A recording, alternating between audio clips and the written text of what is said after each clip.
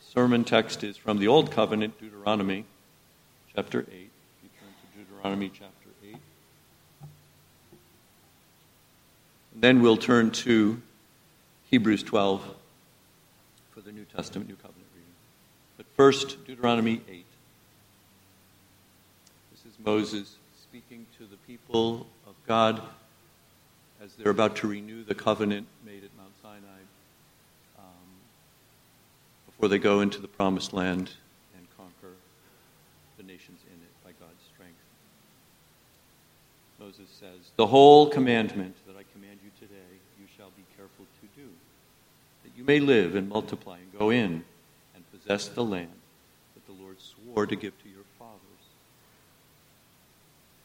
And you shall remember the whole way that the Lord your God has led you these 40 years in the wilderness, that he might humble you, testing you to know what was in your heart, whether you would keep his commandments or not. And he humbled you and let you hunger and fed you with manna, which you did not know, nor did your fathers know, that he might make you know that man does not live by bread alone, but man lives by every word that comes from the mouth of the Lord. Your clothing did not wear out on you, and your foot did not swell these 40 years. Know then in your heart that as a man disciplines his son, the Lord your God disciplines you. So you shall keep the commandments of the Lord your God by walking in his ways and by fearing him.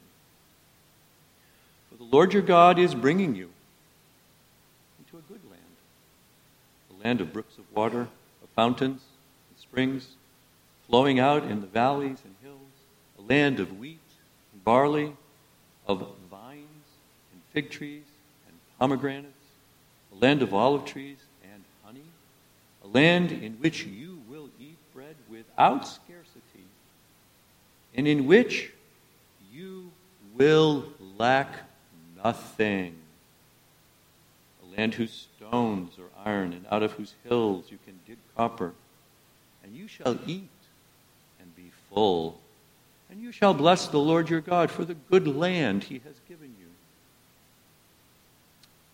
Take care lest you forget the Lord your God by not keeping his commandments and his rules and his statutes, which I command you today, lest when you have eaten and are full and have built good houses and live in them, and when your herds and flocks multiply, and your silver and gold is multiplied, and all that you have is multiplied, then your heart will be lifted up, and you forget the Lord your God, who brought you out of the land of Egypt, out of the house of slavery, who led you through the great and terrifying wilderness, with its fiery serpents and scorpions, and thirsty ground where there was no water, who brought you water out of the flinty rock, who fed you in the wilderness with manna that your fathers did not know, that he might humble you and test you to do you good in the end. Beware lest you say in your heart, my power and the might of my hand have gotten me this wealth. You shall remember the Lord your God, for it is he who gives you power to get wealth, that he may confirm his covenant that he swore to your fathers, as it is this day. And if you forget the Lord your God and go after other gods and serve them and worship them, I solemnly warn you today that you shall surely perish. Like the nations that the Lord makes to perish before you, so shall you perish, because you would not obey the voice of the Lord your God. Here's a reading of God's word from Deuteronomy. Turn to Hebrews 12, beginning in verse verse 5 of Hebrews 12.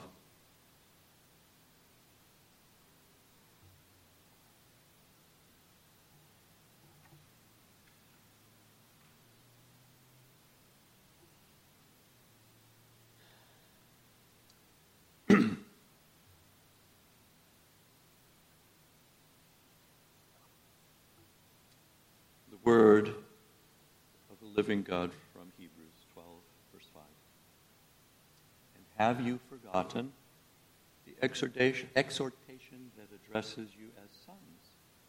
My son, do not regard lightly the discipline of the Lord, nor be weary when reproved by him. For the Lord disciplines the one he loves and chastises every son whom he receives.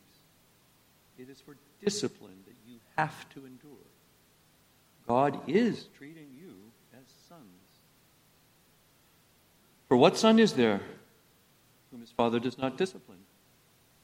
If you are left without discipline, in which all have participated, then you are illegitimate children and not sons. Besides this, we have had earthly fathers who disciplined us, and we respected them. Shall we not much more be subject to the Father of spirits and live? For they disciplined us for a short time, as it seemed best to them. But he disciplines us for our good, that we may share in his holiness. For the moment, all discipline seems painful rather than pleasant. But later, it yields the peaceful fruit of righteousness to those who have been trained by it. Therefore, lift your drooping hands and strengthen your weak knees and make straight paths for your feet, so that what is lame may not be put out of joint, but rather be healed. Here ends the reading of your word, the word of God from Hebrews.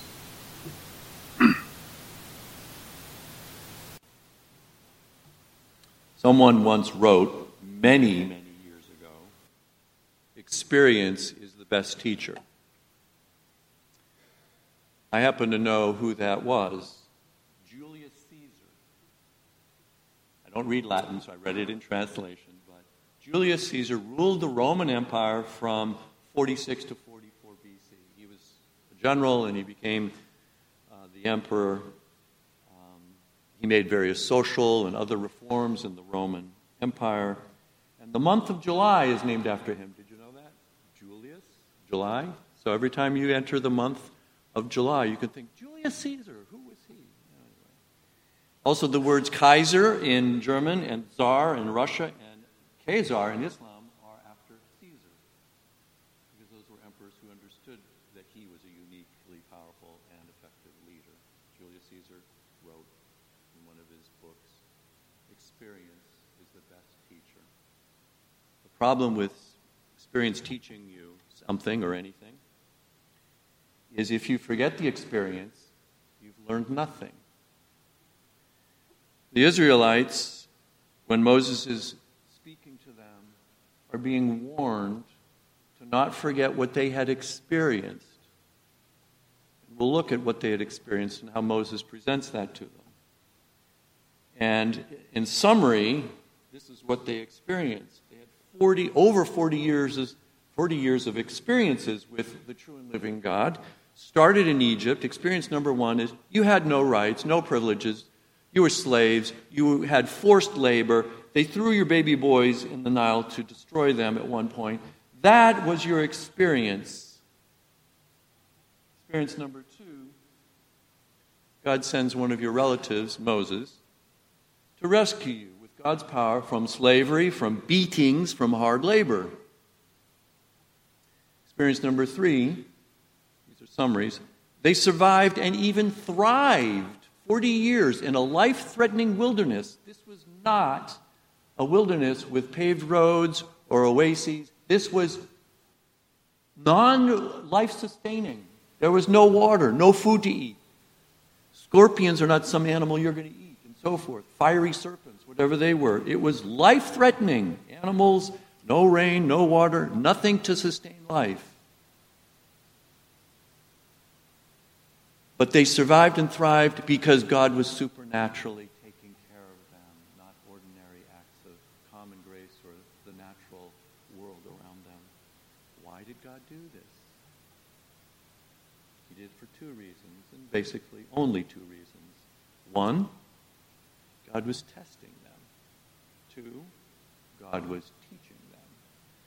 The test sounds weird because you would think God doesn't need to test anybody to find out what's in them, but that's what the text says. God wanted to humble them by testing them to, quote, see what was in their heart, whether they would keep his commandment or not.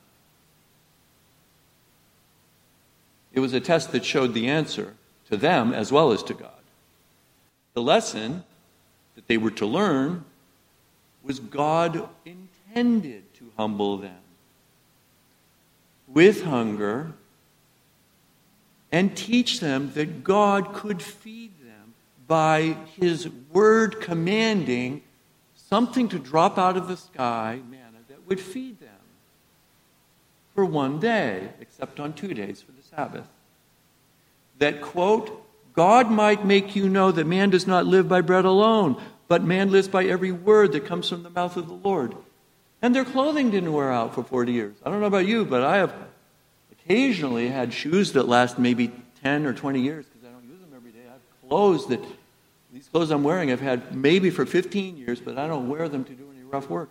But to have your clothes in a wilderness last for 40 years, and your feet not swell as you're walking, maybe you're riding a camel, I don't know what they had, but for 40 years, no swollen feet, no clothing wear out. So what was the general lesson they were to learn? Their experience should teach them two truths. Number one, God disciplines his people, his children. Two, you should do what this God commands you to do, and you should fear him and treat him seriously. So verse 5, know then in your heart, because of this experience, as a man disciplines his son, the Lord your God disciplines you. So you shall keep the commandments of your God by walking in his ways and by fearing him. Think about this. For 40 years, every day of 40 years, they experienced just enough food for one day, except on the Sabbath, they got 2 days worth of food. God provided literally bread daily, and only enough for that day. They couldn't, they tried, let's keep it. No. It's only going to last for one single day. So every day you woke up thinking, will there be manna? It was a daily experience of God supernaturally dropping out this manna from the sky by the power of his word, which can create and destroy just by speaking it happens. That was their daily experience for 40 years. They were not living, clearly, they were not living by their own wits, their technology, or efforts. They didn't do anything in a life-threatening wilderness to feed themselves one single day. God only gave them enough for one day, except 2 days on the Sabbath. So the Sabbath they wouldn't have to collect anything. So I did the math, and that's 14,600 roughly daily experiences of supernatural provision. God speaks it into existence, it comes down, and we eat it. Oh, it's gone. Dead again. 14,600 lessons that affect that you live another day. You're not hungry after you eat that. And they're also to understand you're not just an animal. Animals just eat. They don't thank God. They don't praise God or anything. But they were to understand as God's greatest creation that this comes from the very Creator. Every day, the Creator of the universe drops this food. And you go and gather it. You didn't make it. You found it because God gave it to you. It's only for one day. By experience, they should know that God gave them the bread of heaven and that God's powerful word brings life and it brings death. For Moses, Deuteronomy explains, Moses is not going to enter the promised land. Deuteronomy 34, verse 5. So Moses, the servant of the Lord, died there in the land of Moab, wrong side of the Jordan River, according to the word of God. God took Moses' life. He's done. The word of God took his life. Our Lord Jesus, the word of God directed Jesus to die. John chapter 10, verse 18. Jesus says this, no one takes it, that's my life, Jesus speaking about his life, from me. Nobody takes my life from me, but I lay it down of my own accord. I have authority to lay it down. I have authority to take it up again. This command I have received from my Father. The word of God, the command of God told Jesus, take it down. You're going to die. This is a two-application sermon. This first application comes right now. The application for us is this.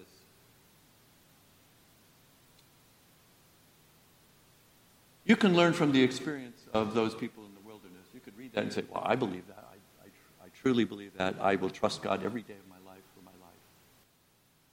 Or you can be like them and realize that not just them, but I and the Church of Jesus Christ goes through painful experiences, individual experiences of pain, group experiences, denominational experiences, missionary experiences, and we are taught by those experiences what God wants us to know.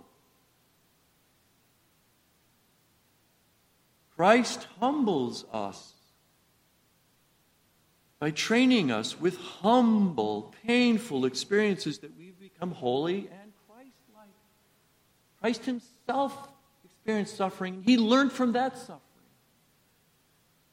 And in Hebrews chapter 12, the passage says, in your struggle against sin, you have not yet resisted to the point of shedding your blood. And have you forgotten the exhortation that addresses you as sons? Same language.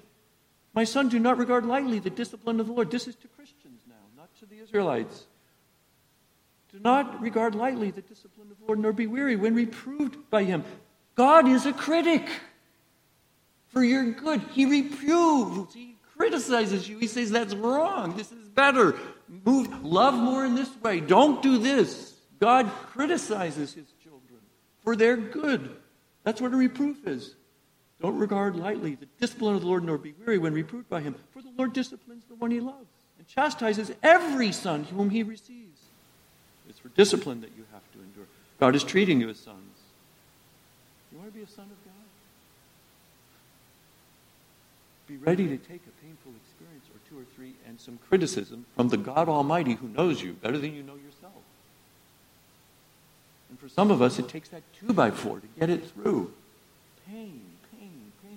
Oh, I better not do that again. Pain. Oh, no, you're going to learn it because God is teaching you until you get it.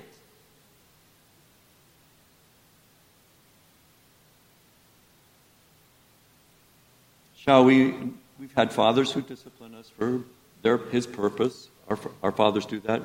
Shall we not much more be subject to the Father of spirits and live? God disciplines us for our good, that we may share his holiness. You don't get holy by skating through life like, oh, this is great.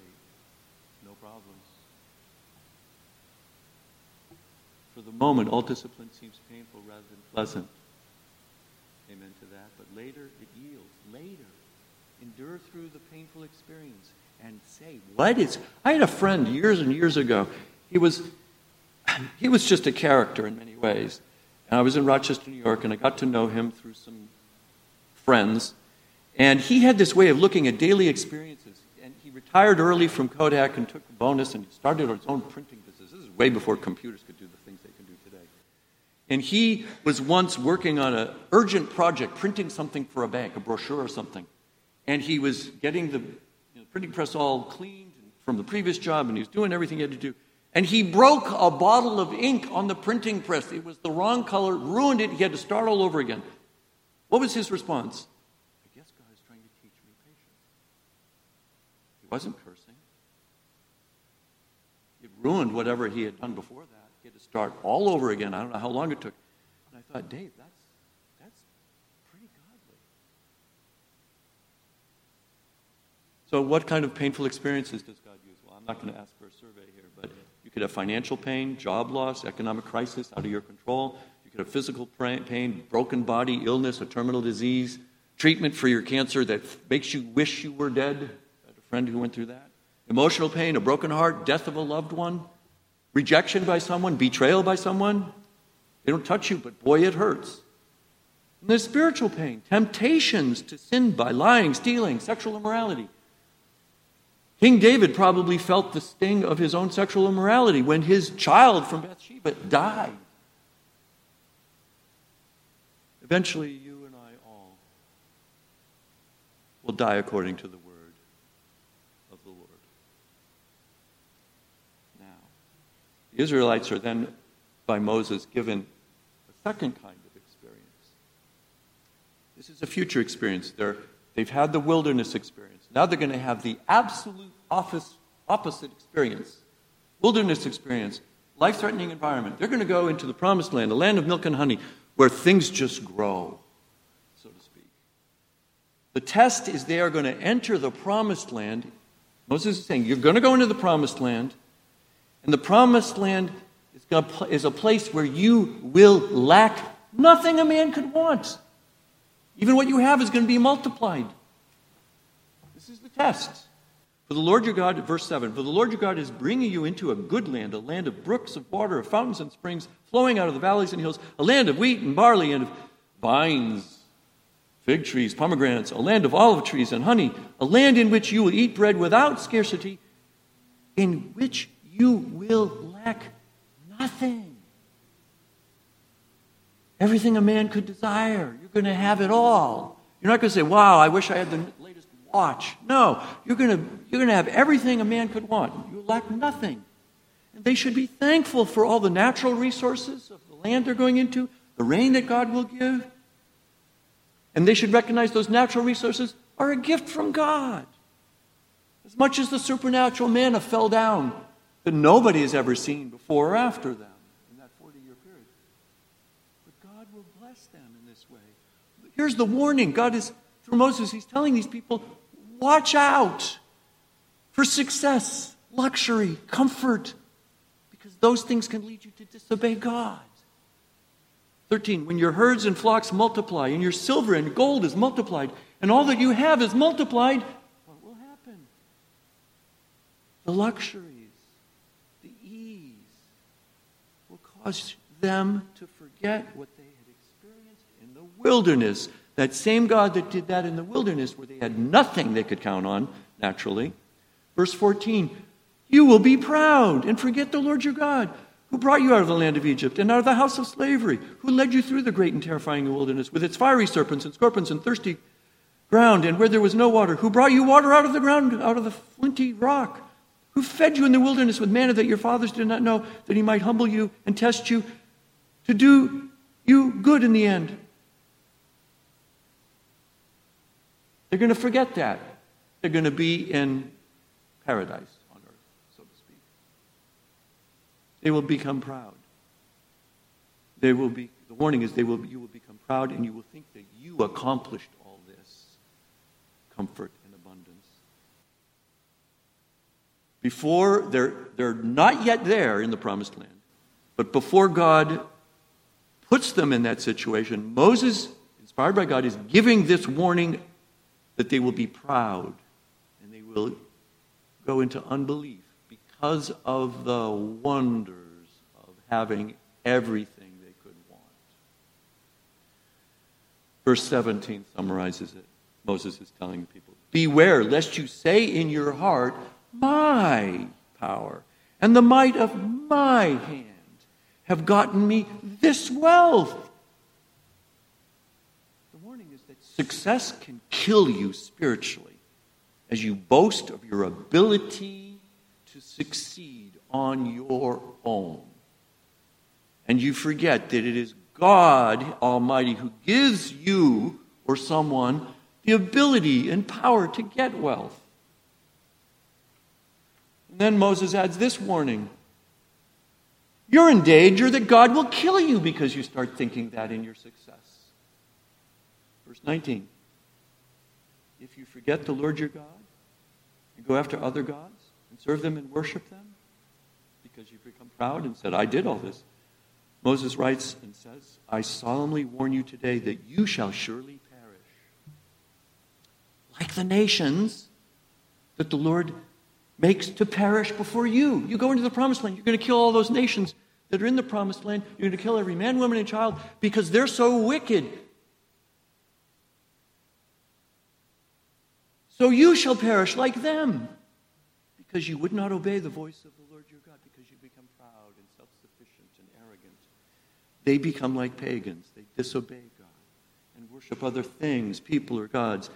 They will then become cursed, just like the Canaanites are going to be cursed as the Israelites go in and kill them and possess the land.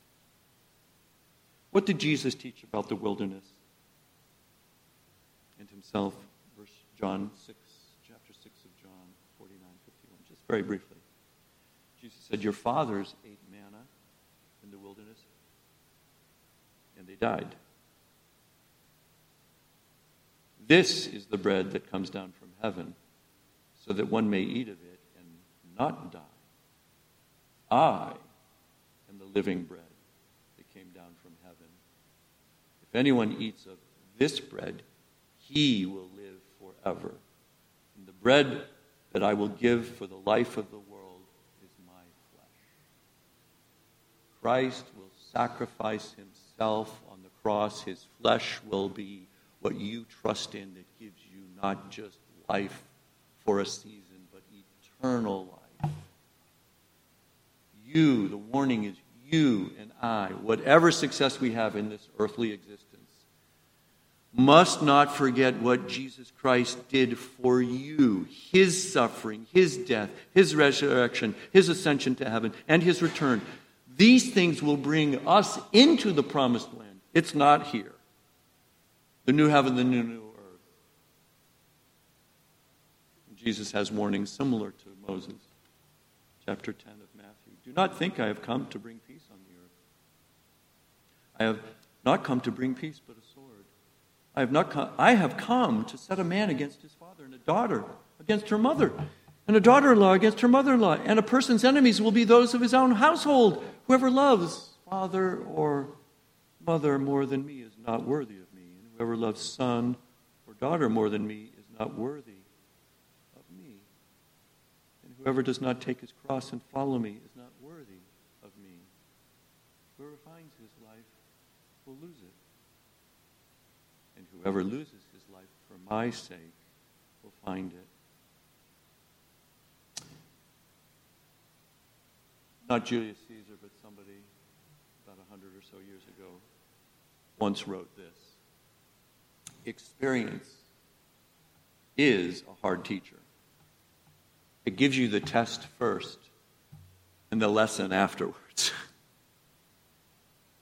God in the Bible tells you the experiences of other people. You can read it. You can read this book. And you can learn from their bad experiences.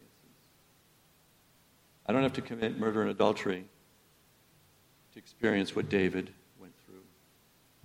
I know I don't want to go that way. So you can learn by their experience.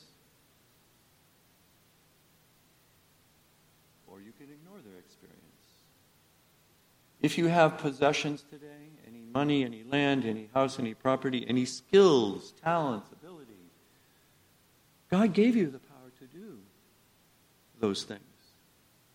Yes, you can be a steward of it, but God gave you that. He gave you the opportunity to have good teachers to teach you these things. In 1 Corinthians, Paul writes to the Corinthian church, probably the worst church in the New Testament, in my personal opinion, chapter 4. He writes this. Who sees anything different in you? He's talking about among the people. What do you have that you did not receive? And if you received it, why do you boast as if you did not receive it? In John's Gospel, chapter 3, John says something profound. A person cannot receive or have or possess even one thing unless it is given to him from heaven. Whatever you have, you do not have because you did it. God gave it to you. You are completely 100% dependent on God for having what you have and even keeping it. Food, shelter, clothing. The Lord's Prayer says, give us our daily bread. That's like, I want manna from heaven. I just want what I need for today. And Christ is the source for us believers of true life. And we do love Christ, don't we? And we do want to serve him. And when we die, we will die in Christ.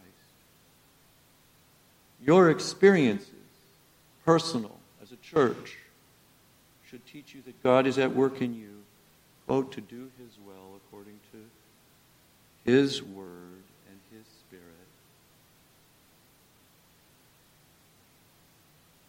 The Bible then, in the New Testament, again to the Corinthians, speaks of what the Israelites went through in the wilderness, and I'll just summarize this. In 1 Corinthians 10, it talks about they were baptized into Moses. They drank from the spiritual rock that followed them, and the rock was Christ. There's a mystery there that I'm not going to explain right now. Nevertheless, with most of them, God was not pleased, and they were overthrown in the wilderness. Now, these things took place as examples for us. Deuteronomy was written for us. Now, these things took place as examples for us that we might not desire evil as they did. Skipping a few verses. We must not put Christ to the test as some of them did and were destroyed by serpents, nor grumble as some of them did and were destroyed by the destroyer. Now, these things happened to them as an example, but they were written down for our instruction. There you have it. You can read about the wilderness experience and say it happened to them, so I wouldn't have to go through that experience. Your choice. Want to go after other gods? Love something more than Jesus? Look at the wilderness experience. That's what you'll find at the end. The way of transgression is a hard way, ultimately. It's your choice. Learned by experience, personal experience, or the experience of those other people. Let's pray. Dearest Father in heaven, we thank you that experiences that are written in the Bible are both for those who experienced it and also for us, that we wouldn't have to go through the same horrible experience of doing evil and having the fruit of that, so to speak, come to roost in our hearts and minds, our lives. Protect us from forgetting. What happened to them could also happen to us. For you are a God who is majestic and powerful, and you will not let your children go astray. You will do whatever it takes to get us back on the proper direction. You will do the same for churches, for pastors. We praise you and thank you for your discipline, but we also pray, Father, that we would learn from your written word what it is like to go the wrong way, and that we would shun it. For our good and your glory. We pray this all in Jesus' name. Amen.